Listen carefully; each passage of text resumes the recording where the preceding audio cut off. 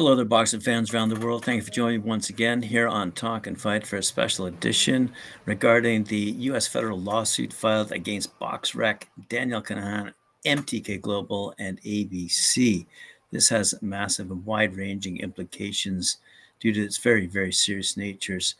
As first reported by our friends across the pond at Boxing 247, here goes the story, and it's a lengthy one, but I'll try to keep as brief as possible, yet it is complex. Boxers Brendan Dennis and Ivana Habazin, along with Habazan's manager Charles Munitz and promoter Edward Mendy, have filed a lawsuit for injunctive relief and for damages against BoxRec. Several employees and owners named. The Association of Boxing Commissions, that's the ABC, Round 10 Boxing, the Dubai Boxing Commission, and most importantly, I see here MTK Global and MTK Global sponsor, consultant, and controller Daniel Kinahan, and many other unnamed defendants who are acting in concert with and or conspiring with them. So we're not only talking about defendants or co-defendants in a case, we're talking about co-conspirators in a case. This particular case relates mainly to an event that took place at the Arabian Ranches Golf Club a year ago in Dubai and highlights that BoxRec are suppressing results submitted by numerous commissions around the world, something that Mike Mazzulli, the president of the North American Association of Boxing Commissions, the ABC, has known about for a long time, but constantly has failed to deal with. Back in 2016, Gianluca Di Caro, vice president of the British and Irish Boxing Authority, that's BIBA, highlighted BoxRec's suppression of results from a number of commissions, including BIBA, to Mr. Mazzulli, following the appointment of BoxRec as joint official record keeper for the ABC, along with longtime official record keeper FightFacts. Mr. Di Caro, with assistance from former ABC president Tim Lukenhoff, and International Boxing Federation IBF ratings director Anibal Miramontes, compiled a dossier of cases of not just the suppression of results, but also doctoring of boxers' records and clear cases of boxer endangerment due to BoxRec's failure to update boxer records or event results, which were submitted to Mr. Mazzulli. Mr. Mazzulli sent an email to both BoxRec and FightFacts with the heading BoxRec, details of record manipulation and failure to list events or update records, in which he wrote, in an effort to resolve this issue, all ABC box record keeping will actively recognize and record all pro boxing contests for all commissions, including those in the United Kingdom, that are sent in by those boxing commissions that are recognized by the ABC. Mr. Mazzulli's instructions were clear enough, yet BoxRec continued to ignore the ABC edict and continues to do so even today, as is clear by this latest case. Yet the ABC took no further action against BoxRec. Due to the lack of action by the ABC, Mr. Di Caro submitted substantial case files to the Federal Trade Commission, that's the FTC, highlighting BoxRec's inaccuracies and failures.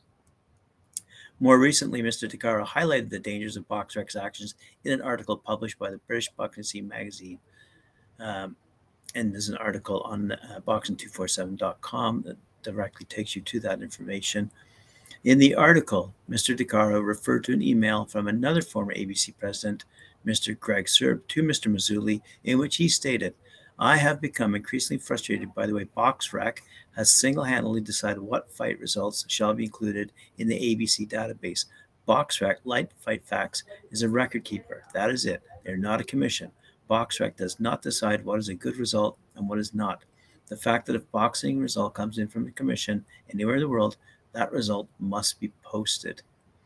Yet even after receiving that email, no action had been taken by the ABC to ensure BoxRec complied to Mr. Mazzulli's edict that BoxRec must actively recognize and record all pro boxing contests for all commissions.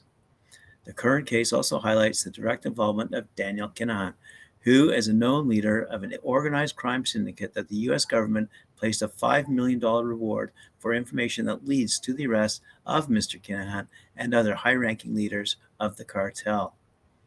And in that regard, they link to another article regarding the sanctions of senior members of the Kinahan International Criminal Gang. Mr. Kinahan recently received vocal support from Mauricio Suleiman, president of the WBC, There's another link to that article. At a time when the U.S. ambassador for Ireland, Claire Cronin, called for the boxing world to cut ties with the gang boss. And again, another article, a link there you can go to. This is a fantastic story with lots of links and lots of information. I highly recommend you go to boxing247.com to get access to these links.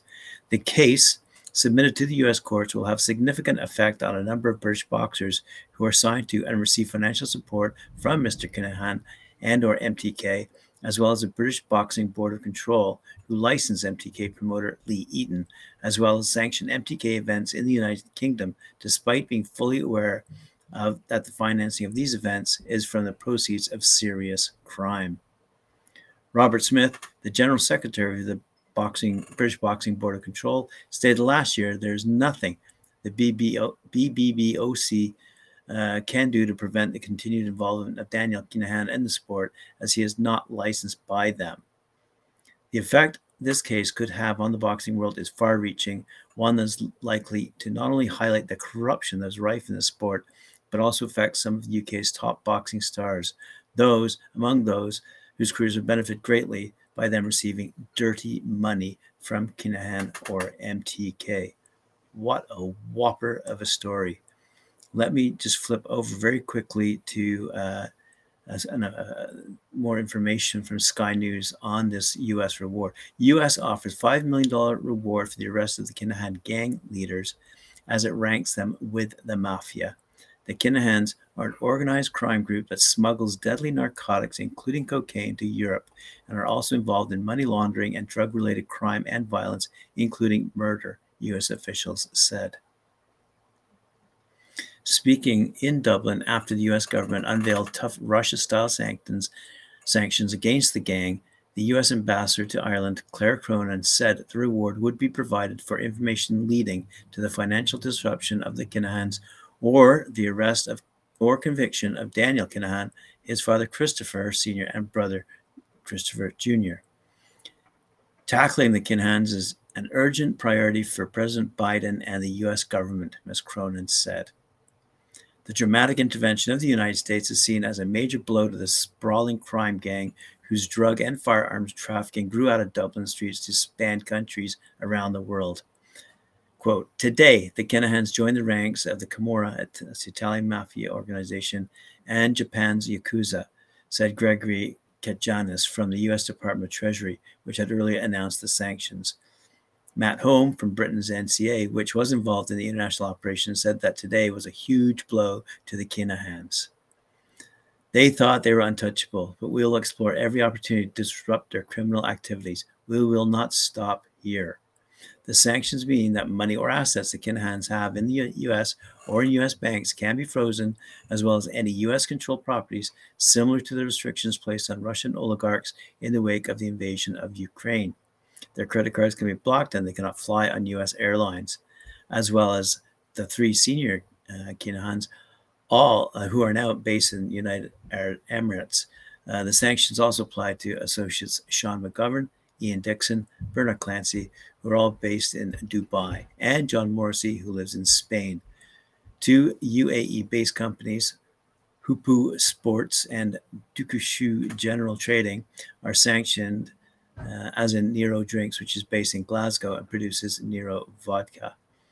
So the U.S. says that John Morrissey owns or controls Nero Drinks and is a significant portion of the business and has given a significant portion of the business to Daniel Kinahan to compensate for loads of drugs seized by law enforcement. The Americans also said that Daniel Kinahan sources large quantities of cocaine in South America and attempts to import the drugs to the United Kingdom. He fled Ireland after the infamous Regency Hotel shooting in 2016, when gunmen from the rival Hutch gang disguised as armed police attempt to murder him, killing an associate instead. At least 18 people have been murdered in the feud between the two gangs. Daniel Kinahan lives in Dubai, where in recent years he has attempted to reposition himself as a boxing promoter and has worked with Tyson Fury. There's no suggestion that Fury was involved in any criminality, by the way.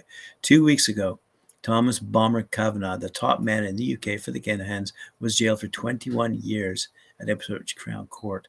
The National Crime Agency, as I said earlier, the NCA, said that he masterminded a commercial-scale smuggling operation and imported cocaine and cannabis worth £30 million. Two other men, Gary Vickery and Daniel Canning, also received lengthy prison terms.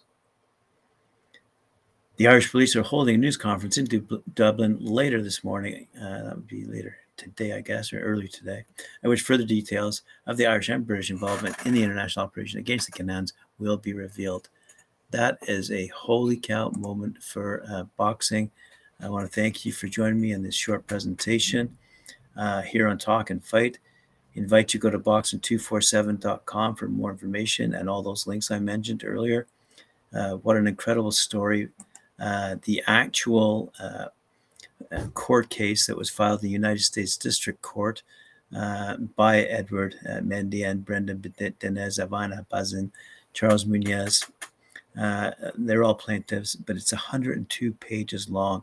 It is a whopper of a document and goes on in great detail to describe, not only by way of introduction, who all the various defendants are and what their involvement in boxing is, and how they are involved, if you will, to the detriment of the plaintiffs, but also with respect to what criminal activity, for example, the MTK Global organizers, owners are involved in. It is absolutely an incredible read. I highly recommend you source it and read it yourself. It is truly incredible. Right, thank you for joining me here on Talk and Fight. I do appreciate your time. Remember to like, share, subscribe, and you'll continue to receive more information as it involves in this particular story. I want to thank you, and we'll see you tomorrow for Boxing News Today on Talk and Fight.